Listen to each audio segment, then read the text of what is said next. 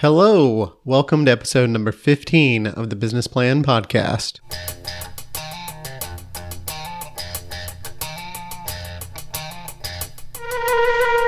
My name is Brian Colvin. And I'm Renee Taylor.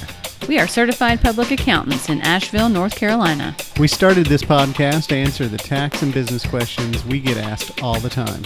So whether you're listening to our podcast while working, riding your mountain bike, or just hanging in your hammock, we're really glad you're here. And hello, and welcome back. Hello. You know, I'm always so tempted to sing at the beginning. And it's because of that Adele song. It is that Adele song. I can't help it. Yeah. I am certainly no Adele. No. So I'll try to refrain from singing. Oh, I bet you could do it, but maybe on another podcast. Yeah. Yeah. Shooting for the Stars. But there we go. The new podcast by Renee. There we go. Oh, no. I think not. We'll stick to what I know. You got to play your strengths. Yeah, exactly. I mean, your singing's in the top 10, but the top 10 of like my shower, but like, shower singing, nobody else. That's it. So today, on today's podcast, we're going to be talking about the differences between the income statement and the balance sheet. So the income statement, something everyone kind of knows about, a little bit about, and that's what kind of where you see your bottom line and how much money you're making. And then the balance sheet, that lost statement that a lot of people don't know what their accountants are talking about. And they don't care about it. No. They're like, balance sheet? Yeah, what? You mean I can't deduct these payments to myself? What? Yeah, so we'll talk about that. Because everybody cares about money in, money out, but nobody seems to much care about that other. You're right. It's the missing statement, or it's the mystery statement. So let's talk about that today. And the income statement's super important. That's probably, you should be looking at more in your balance sheet. But the balance sheet has some little pieces on it you should be paying attention to. Mm-hmm. I don't know about should. Should might be too hard of a word, but you might consider. I think you should, because I'll get into why I think you should. Okay, good. All right, good. So we have something to talk about. We have something exciting to talk about. Okay, good. Right after this important message from our sponsors. Yeah. Who are none yet, besides our firms. Alrighty, and into the weekly question. So every week we ask some kind of quirky questions so you can learn a little bit more about Renee and I. So this week's is, who was your first celebrity crush? Oh, man, this is a funny one. I remember it plain as day. So I really loved the TV show The Dukes of Hazzard. Oh, my gosh. And John Schneider, the blonde-haired guy, he was the love of my life. I had posters all over my bedroom of John Schneider. He was hot. He is a hottie. People get him confused with me all the time. Yeah. Looking at you now, Brian, I'm starting to think, is that Brian or is that John? If it wasn't for the red hair and the extra 50 pounds or... Yeah, exactly. Spitting image.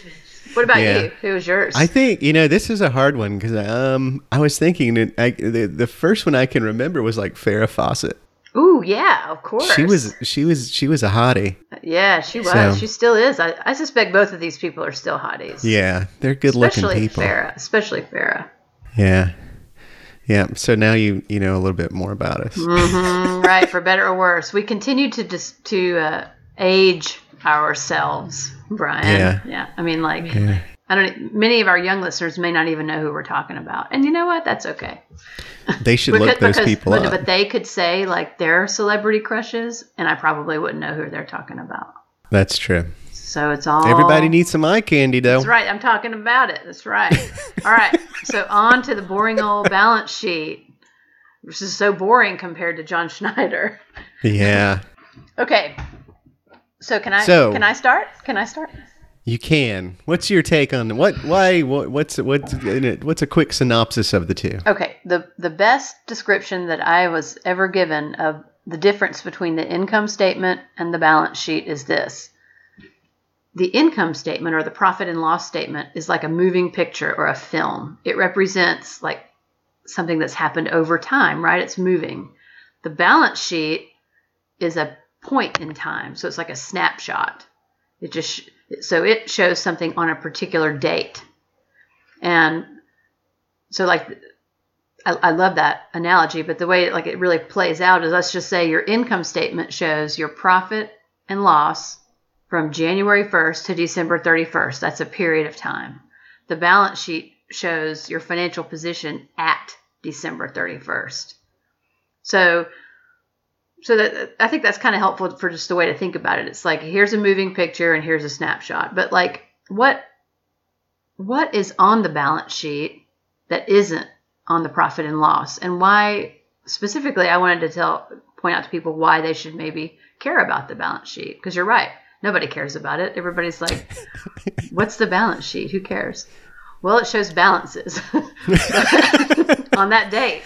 And why does that matter? Well, okay, so here's what's on the balance sheet. Okay, what's on the income statement is your income and your expenses. How much money you bring in, how much money you spend. The balance sheet contains your assets, your liabilities, and your equity. Or in other words, the stuff that you have, your assets, and that equals what you owe for it, your liabilities, plus the extent to which you actually own it, so your equity in it. All right, so assets, what are those things? It's like cash, like your bank balance, cash in the bank, inventory if you have it, buildings, computers, any kind of like asset. Your liabilities are like, how much do you owe on that building? How much do you owe to your parents for the loan they gave you to start your business? Those are liabilities. How much do you owe your credit cards? And then equity is kind of the reason why I wanted to talk about this topic. It's the most important thing. It shows like how much equity or ownership do the owners actually have in the business. So it's really important, I feel like, for people who, this is not really pertinent necessarily to Schedule C sole proprietors or single member Right. LLCs, but for multi-member LLCs or multiple shareholder S corporations, being able to keep up with that equity piece is really, really important. Yeah. Because you kind of need to attribute to each person how much they own of those assets and liabilities, and how much they've taken. It's like their distributions and their contributions to the company fall in that equity section of the balance sheet. Right. And their money earned. I mean, the money that's still in the business. Exactly. The money that's earned. That's right. Yeah. So it is the equity section, and we call it retained earnings. If you just kind of break it down and don't complicate it, it is the earnings you have retained in the business. So if you've put money into the business, when you put assets and things in the business, it's going to come up there as well. It's going to, have a positive effect on it.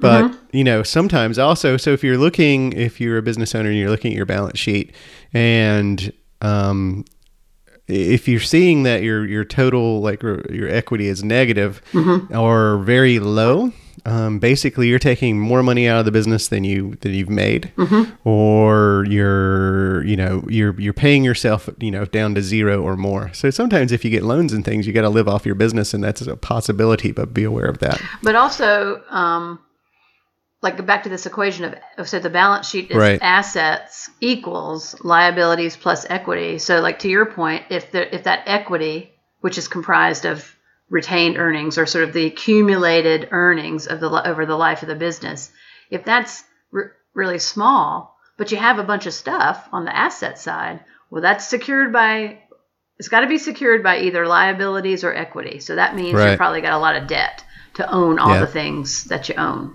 And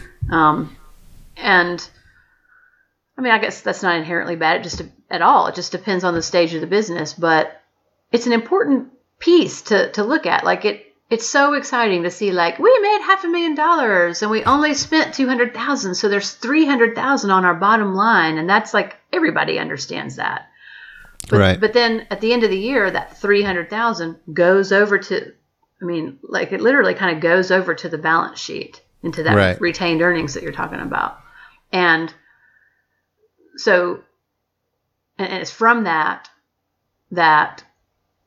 your own sort of draws come from that, I guess.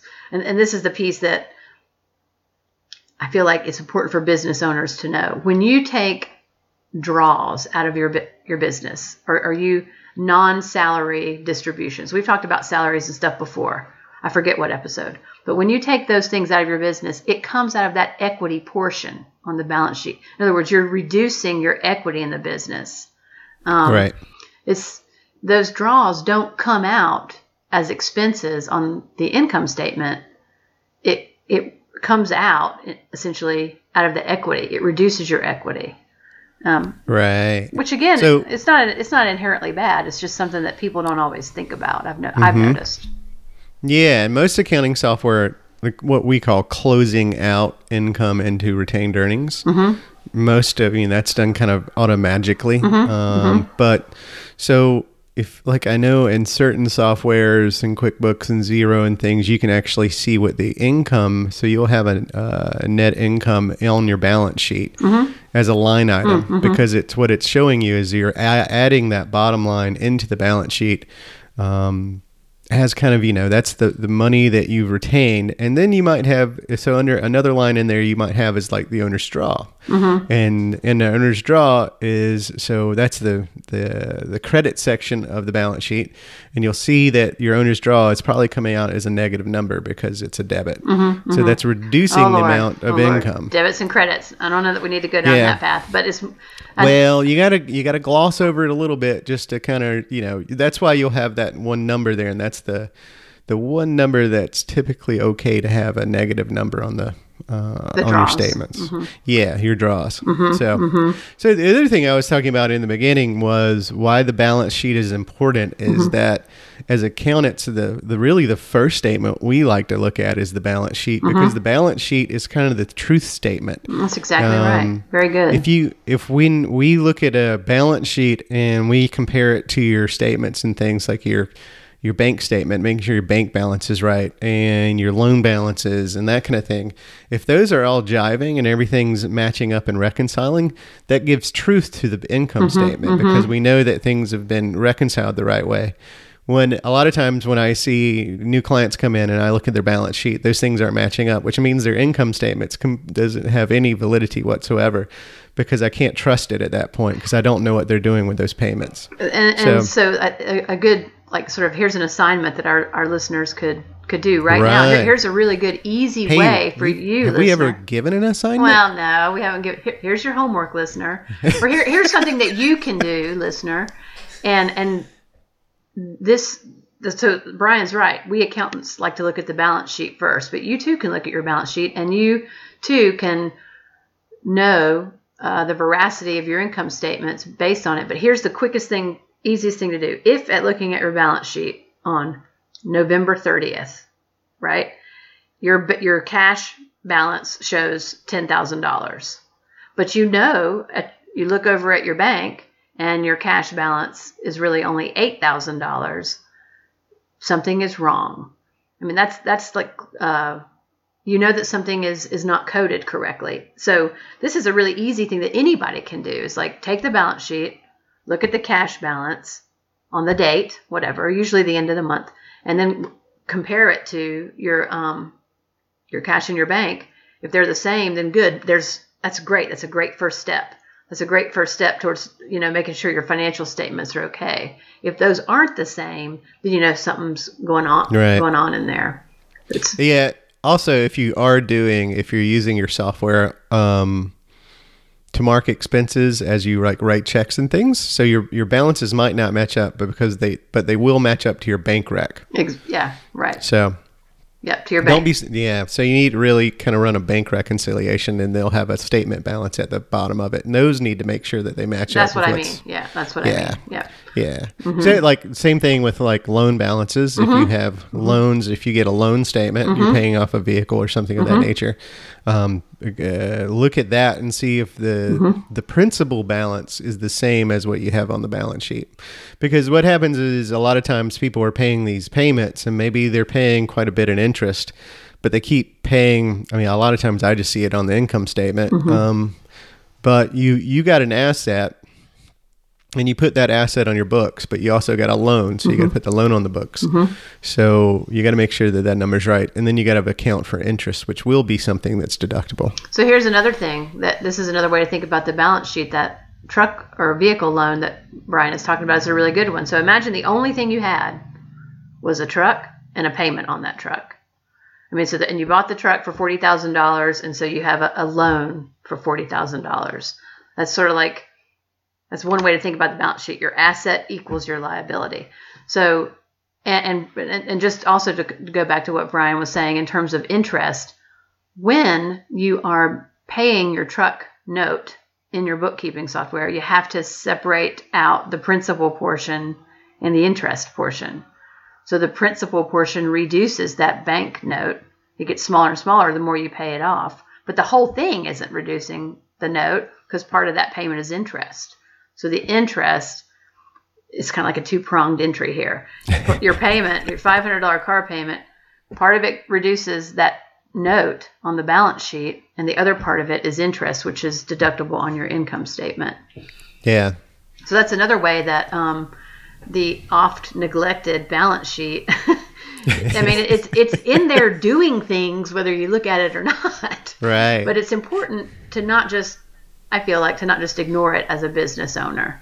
And I know. Yeah, I don't think you can. I think you need to understand a little bit of it, because if you're looking at your income statement and you're saying, you know, it looks like I'm not making any money, but I know I kind of am. And why is that? It would make more sense if you make sure that all those balances are reconciling on your balance sheet. And then you know that there's truth in your income statement, and it's going to make more sense to you. So having a familiarity with it is important. And like you said, that equity piece is seeing how much money you have in the business and, you know, what your goals are for, you know, if you're wanting to expand in things, you need to leave money in the business. So here's another balance sheet tidbit that certain listeners might find interesting. If you have a retail operation, then a big thing on your balance sheet is going to be inventory. Right. And so this is beyond the scope of this podcast, but inventory, in essence, represents money because you've paid for it. And so if it looks like over on the income statement, your business or your cash flow, rather, you're kind of like, I'm making all this money. I'm making $100,000 on the bottom line this year, but I only have $50,000 in my bank account.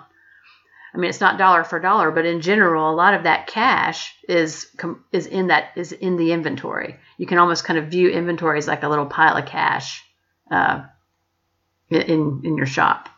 Sure. Yeah, absolutely. So when you traded cash for that inventory. Exactly. You know, at one point you had it on the balance sheet in your checking account, and then you went to your wholesaler and gave them cash, and you got other assets. And so you have to sell them. You have to sell that inventory in order to get the cash back, basically. This is another thing I've seen. It's like the one I just described. We're making a bunch of money. Oh my gosh, why do I have to pay taxes on all this money that we're making, but I don't have this much money in my checking account? Well, it's because it's, as I would say, tied up in inventory. Maybe reevaluate your inventory strategy. Is it turning over fast enough? Is it the right mix of products, etc.? So this is a not uncommon occurrence, in those businesses that carry inventory. Right. And all those distributions, whatever kind of entity you are, I mean, when you take those out, just because you don't have any money in the business that you've taken out draws to pay all your personal bills, that's all taxable. So a lot of folks get that confused, unfortunately. But that's something, I think we talked about that a little bit in the last episode. You need to understand that as far as when you're budgeting. Exactly. Yeah. So that's my main point for today. And that's it. I think so. I mean, so I guess I don't know what the main takeaway of this is, but probably just this. Don't ignore the balance sheet. Yeah. Consider taking a look at it and reviewing it with your accountant. It does contain important information, and it is hard to wrap your mind around all this stuff. I mean, it's easy for me. I've been doing this for years, but sometimes when I try to explain this to business owners, because it's not as intuitive as the income statement, people are like, "Oh, I don't get it. I don't. You think about that. I don't want to think about it." Which is okay too. Play your strengths. Play your strengths again. That's right. But for some of our listeners who choose not to have an accountant, then at least just take a look at eyeball that bank balance and kind of see. I just took on someone recently, and I don't know what was going on with their books, but But when I take somebody on, it's like you're saying, Brian. I look the first thing I do is look at that cash balance on the balance sheet. Is it even in the in the realm of possibility? And this client I took recently, it was not. It was like $100,000 or something. Right. And I know they only had $10,000 in the bank. I was like, do you really have $100,000? They're like, no. I'm like, okay, so clearly these financial statements are not right. Right. These don't mean anything, Yeah. basically. So take a look at that, business owners. Just see, because if that same phenomenon is happening to you, then whatever it is that you're really interested in on the income statement may not necessarily be accurate if the cash balance on your balance sheet is wrong. Exactly. And that's what I'd say the two takeaways are. The piece that you said, pay attention to your equity section. Mm-hmm. Know how that works. Mm-hmm. Because I think that's important, because when your accountant starts talking to you, at least be familiar with it, what's going in and out of there and how that balances. And then the other piece is that you need to pay attention to the balance sheet, if nothing else, because it makes the income statement become truthful. So if your balance sheet is not correct and you're not reconciling things, then your income statement is not going to be correct. Yeah, so it's almost like you have to start with the balance sheet. You do. That's why, and that's what we do. But that's why we always do it. I know, exactly. It's like, I know, but it's because if the balance sheet isn't reconciling, then you don't even need to look at the income statement. Ain't nothing else right. It's giving you false information. That's right. So, and that's it. I think with that, you think about those things, and when you look at your statements and you're trying to grow your business and looking at how you're doing, you can take that information and do a little bit better. That's right. And doing better is that, and like falling in love with John Schneider. Those are the objectives.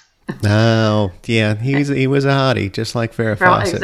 Exactly. He's that wonderful flowing hair. That's right. I think my dad had like a poster of her in his bathroom or closet or something. I'm serious. I forgot who my mom had, but yeah. My dad was all about Farrah. No more. We have to end this. Okay, now. Here we go. Goodbye, everybody. See you next week. Thanks so much. We want to give a shout out to our sponsors, which for now are our firms, ReneeTaylorCPA.com and ColvinCPA.com. Please visit our website at thebusinessplan.co and sign up for our mailing list. If you find the show helpful, we'd appreciate it if you'd leave a review on iTunes. Everyone's business and tax situation is unique, so please don't act on the advice given in the podcast without consulting a professional. See you next week on the Business Plan Podcast.